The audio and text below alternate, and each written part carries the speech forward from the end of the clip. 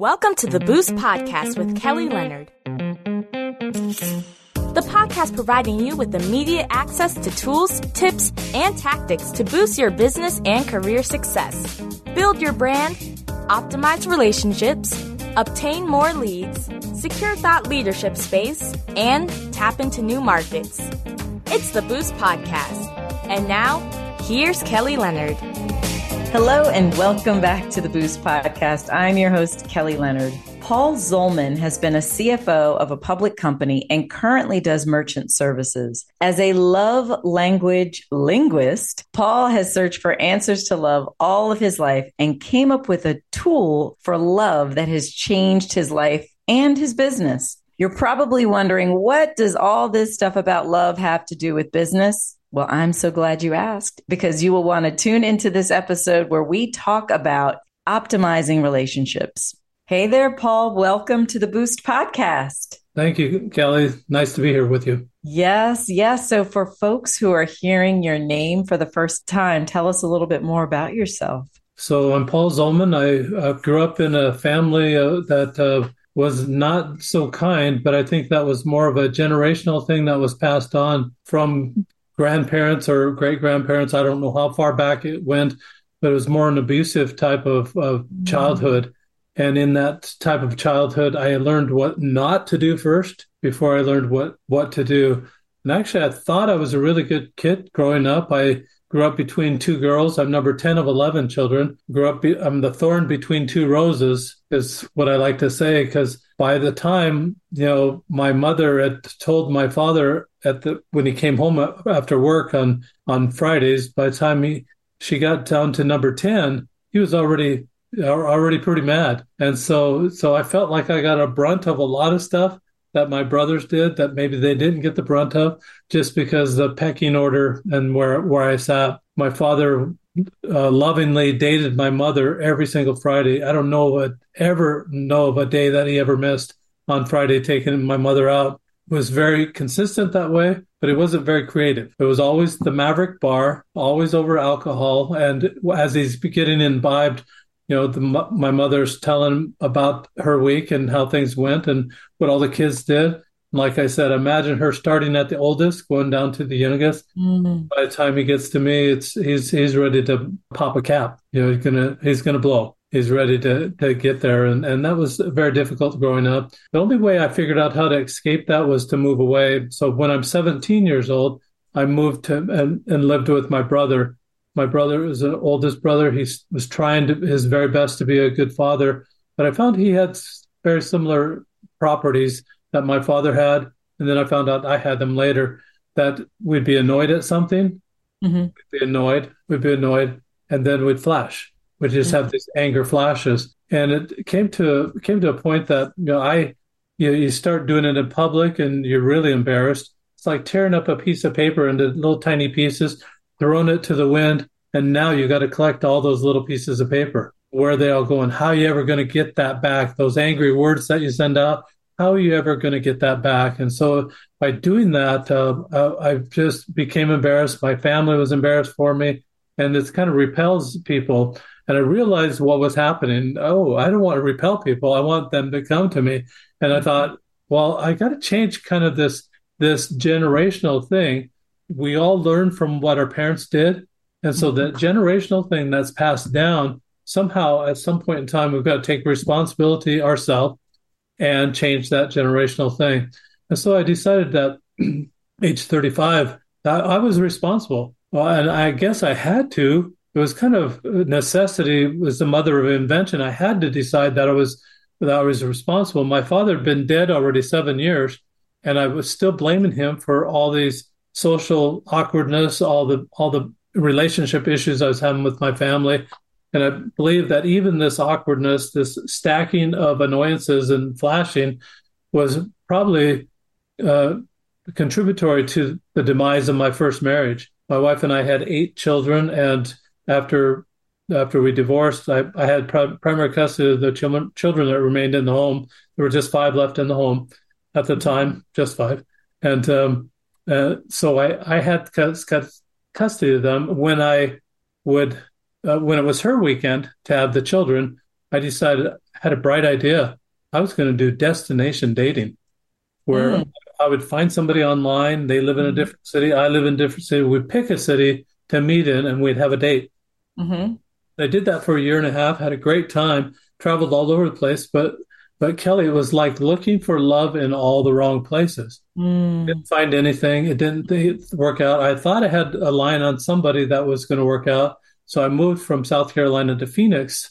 And here in Phoenix, I was there at Phoenix, living there. And my sister calls me up and she describes me as very lonely, my older sister, and that she was going to introduce me to her neighbor. Well, she was living 7 hours away, Kelly. I didn't want to travel anymore. I was done with that destination dating. It was over. I wasn't going to do it. So I thought, I got a plan. I can placate my sister and just say, well, I'll email her.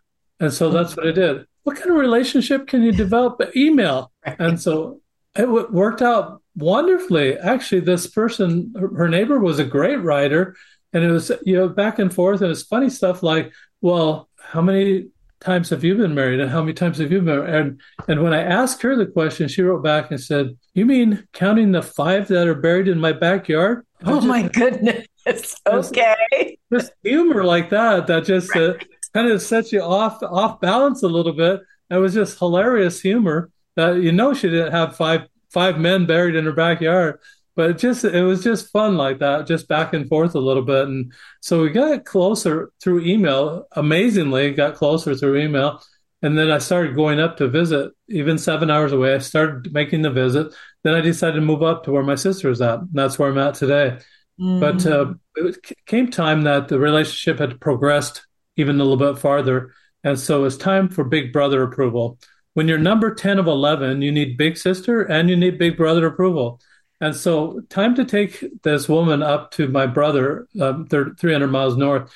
And first thing that happened, I take her in, my sister-in-law pulls her aside and said, the only emotion that the Zolman family learned growing up is anger. At first I said, denied it. Then it said, then it made me mad. And I thought, she nailed it. And I kind of stepped right into that trap, didn't I? So I thought, if there's an opportunity to change that perception of the Zolman family, now was the time. Yeah.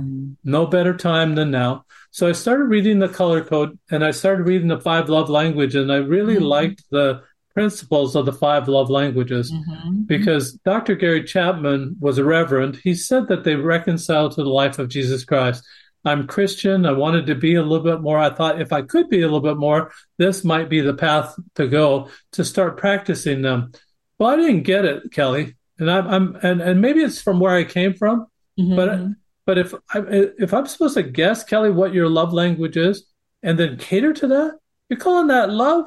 Well, I'm a bad guesser. It's not going to happen, and it wasn't working for me. So I thought, well, then Dr. Chapman has another remedy in the book that, well, if I take this survey, I can find out what my love language is. Right. Well, what am I supposed to do with that, Kelly? Advertise? Hello, Kelly. I'm gifts. What do you have for me today? That's not love either. I didn't get it. I did, especially from my background, growing up, learning what anger was, all that. It didn't fit. This love language stuff did not fit with where I came from. So I didn't get it, but I like the principles. I still like the principles. I read the book 4 or 5 times. But if you would have offered me $1 million to name all 5 love languages after I read the book 4 or 5 times, I'd lose. I would not. Maybe I could get 3, but probably not all 5. So I went through the books, but the book really didn't go through me. Yeah. Really didn't resolve anything within me. So I had an idea. So I contacted Dr. Chapman. I said, Dr. Chapman, are you licensing those little pictures, the little icons, each one of the love languages? His attorney wrote me back and said, no, we're not doing that. I was so grateful. They were dated. They were kind of ugly. And now I wanted to make my own. So I went to an attorney close by. I said, what can I do about this? I have this idea. He said that theory, like the love language theory, is not copyrightable. Right. Application is. Yeah. So he said, so I was permitted to and did make my own icons, and then I put it on a cube. So I have the cube right here with me today. Yeah, I saw the cube on your website, so I appreciate that. Yeah. And I So would love to. So yeah, so even in the context of love, because of course, human nature oftentimes is to think of love in the context of a personal relationship. romantic. But there's also love. You can love a neighbor many different ways. And so in business, we talk about this whole notion of, okay, well, what role does love play in business? So from your perspective, what I would appreciate knowing is, okay, let's talk about love in the context of business. So what role does love play in business? But then as an entrepreneur, how can we practice love daily? I think that it's a great question, Kelly, and I think that that really absolutely applies in business. And I've looked up a lot of things, and it says that the Dr. Chapman's book's mostly about romantic love. Yes. I'm just here to tell you that it really, just as you said, Kelly, it applies in every situation. And so what I started doing was rolling the die every day and practice giving away that love language all day that day. And so what you're watching for, even in a business situation, what you're watching for is people to light up. When you can make somebody's day, whether it's a customer, whether it's a coworker, whether it's the president of the company, it doesn't matter who it is. When you can make somebody's day, that engenders good feelings within the workplace. After 30 days of rolling the die, I became what I like to call a love language linguist. It's definitely something, Kelly, I can see that you want that on your resume. You want to put that, you want that title. Everybody wants that title. It's a sexy title. I don't blame you. But if you have that on your resume, just think of going to that employer and they're going to say, "What the heck is a love language linguist?" And you're going to say, "I just love people." Yeah. They want their customers loved and they want a loving environment within the workplace. Your resume should rise to the top just because of that one very thing, that you have become this loving person, that person that spreads love all day long. And that's one thing I learned about this, Kelly, is that I don't have, what was annoying me is things other people were doing. Nothing I did was annoying me. I was thinking, I had the confidence I was okay. But it's a kind of the reverse blame thing. What they were doing wasn't okay, and that annoyed me. I realized I had zero control over what someone else did. Right. And once I realized that, then I learned what my lane was. There's little boundaries here. I can only give love away and respond when it comes my way. And I think that employees can do the same thing.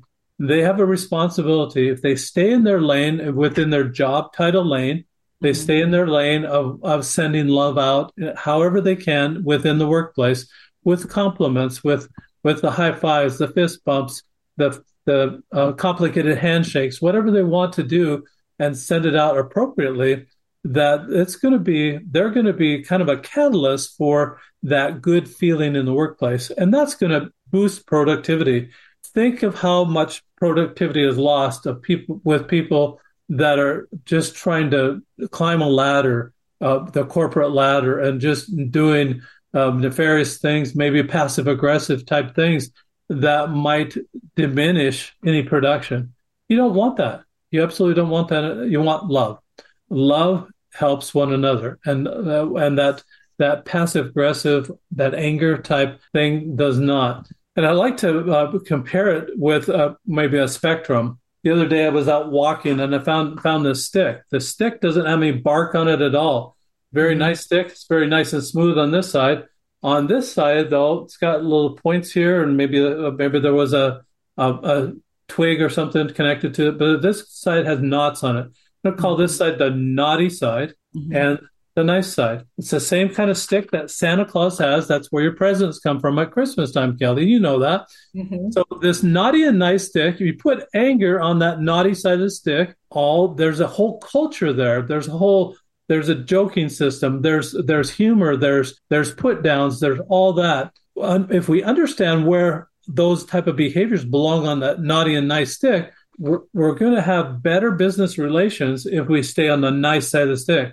Where there's the love languages, there's kind humor that doesn't put anybody down, but it's just plain out funny. It's hilarious. Some of the situations, the way people look at situations can be hilarious, but they're not putting anybody down in that particular situation. That's what we're talking about in a workplace. Yeah, and I appreciate that. And I know one of the things that we always like for our listeners to walk away with as they're listening to each episode is some practical, actionable step that they can take in order to sort of integrate or embody what they may be hearing. And so in your story, what I was hearing was a story of transformation. And so I would be curious to know what, like, sort of one piece of advice would you give to our listening community as it pertains to this transformation? Because this doesn't just happen overnight. Like you said, you were raised in a household where perhaps anger was the emotion that sort of fueled the household. So what is that one piece of sort of practical advice or guidance that you would give to someone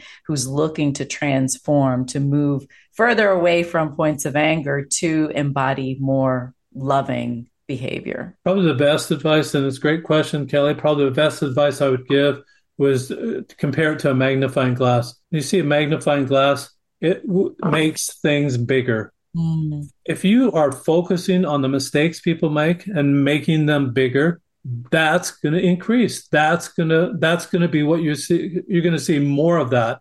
And I learned this with my children, that when we focused on behavior that they were doing wrong, that behavior became actually a larger problem than it was previously. And I realized that if I focus on the good things, and you can do this in a workplace, absolutely in a workplace, focus on the good things that people are doing. And then if you have to correct somebody, say, you might want to try it this way, and just make suggestions for them.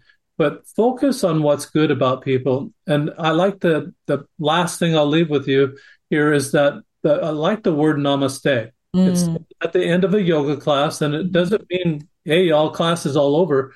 It doesn't really mean that. The Hindu interpretation of that Sanskrit dialect of northern India is that it means the God in me sees the God in you, or the divine in me sees the divine in you. If we can get to that mindset that we're watching for the good things about people, we're getting to a place where we can have better relations at work, at home, at play, anywhere we're at, we can have better relations. And I think that's probably the best thing I can leave with your audience today, Kelly, is that we want to get to that point where we see the good in each one of us and we magnify that good instead of magnifying the bad. Don't follow the lead of the media. Follow this lead that you're going to magnify, and follow namaste in everything you do, and say, look for the good and the divine in others. Awesome. Paul, thank you so much for your time today. If folks are listening and they want to either grab your book or grab a hold of those magical love dice and become their own love linguist, what's the best way for them to sort of reconnect with you? Thank you, Kelly. The best way to connect is at my website, rolloflove.com, ROLE of love. ROLE changes you inside. You roll the dice outside, ROLL. So it's kind of a play on words that way. But rolloflove.com. The book, the die, there's a journal as well. If you want to keep track of what you opportunities you saw to love in that way, I would have loved to have a love journal like that from my mother. But that's something that you can also have. You can get the bundle of those three for $29.99. It's on special right now between now and Christmas. Great gifts for weddings. A lot of weddings coming up. Great way to start the family off with intentionally loving every single day. Rolloflove.com. Awesome. Thank you for your time, Paul. And absolutely what the world needs now is love, sweet love. So thank you for your time. Thank you, Kelly. Well, that concludes this episode of the Boost Podcast. Thank you again for listening in. If you don't mind, if you could like, subscribe, or share the podcast with a friend, I would greatly appreciate it. For more information on anything Boost related, you can visit our website at www.kellytleonard.com.